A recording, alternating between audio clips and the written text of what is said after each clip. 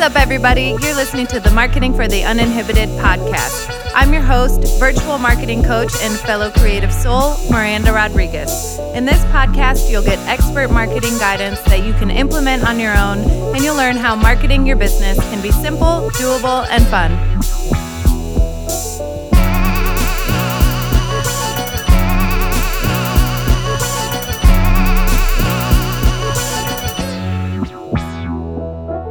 What's up, everybody? Welcome back to the Marketing for the Uninhibited podcast, Journal Prompts. Today is journal prompt number 10, but before we dive in, I want you to take a moment, take a breath. You're here, you've made it. We've got a few moments of peace together, maybe before the day starts, maybe to end the day, maybe midday. Wherever you are, thank you for showing up and for doing this work. In journal prompt, when you're ready, you got your candles lit, your journal ready, your drink of choice. It's like always so important for me. I always have my water, like my water bottle.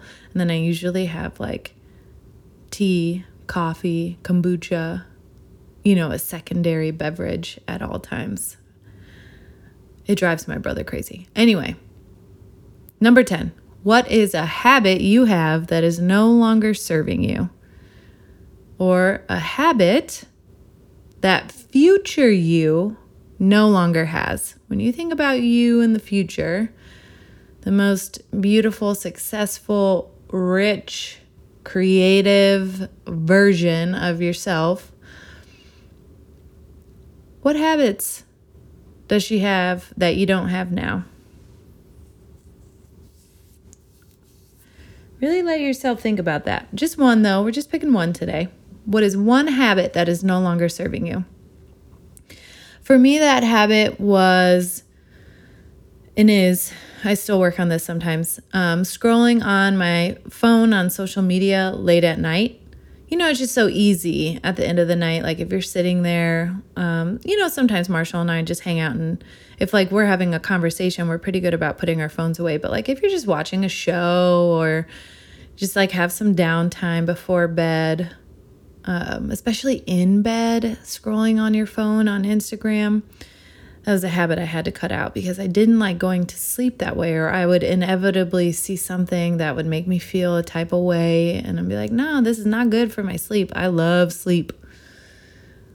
So a thought or a perspective I heard on a podcast was in relation to this and mindlessly scrolling on Instagram or Facebook when you're in bed already for the night.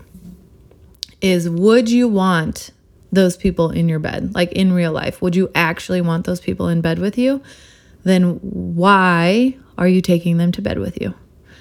And that blew my mind. I was like, yeah, you're right. I would never want this random person from high school in my bed. I just pray I don't run into them at the grocery store. Why am I stalking their relationship status? Why am I monitoring their divorce? So think about that. And the same applies for first thing in the morning. So I try not to check my phone an hour before bedtime and an hour within getting up. So what is a more helpful habit you can establish, right? So that's the more helpful habit for me. Not checking my phone an hour before I go to bed, and not checking my phone first thing in the morning. And let me tell you, that's been hard for me, but I'm working on it, and I feel better when I do it because it's just more time for myself or for me and Marshall or to read. We don't realize how much time we're wasting on other people's lives. And then, so this is a 3-parter today. 1, what is a habit you have right now that is no longer serving you? 2, what is a more helpful habit that you can put in place to replace the old habit?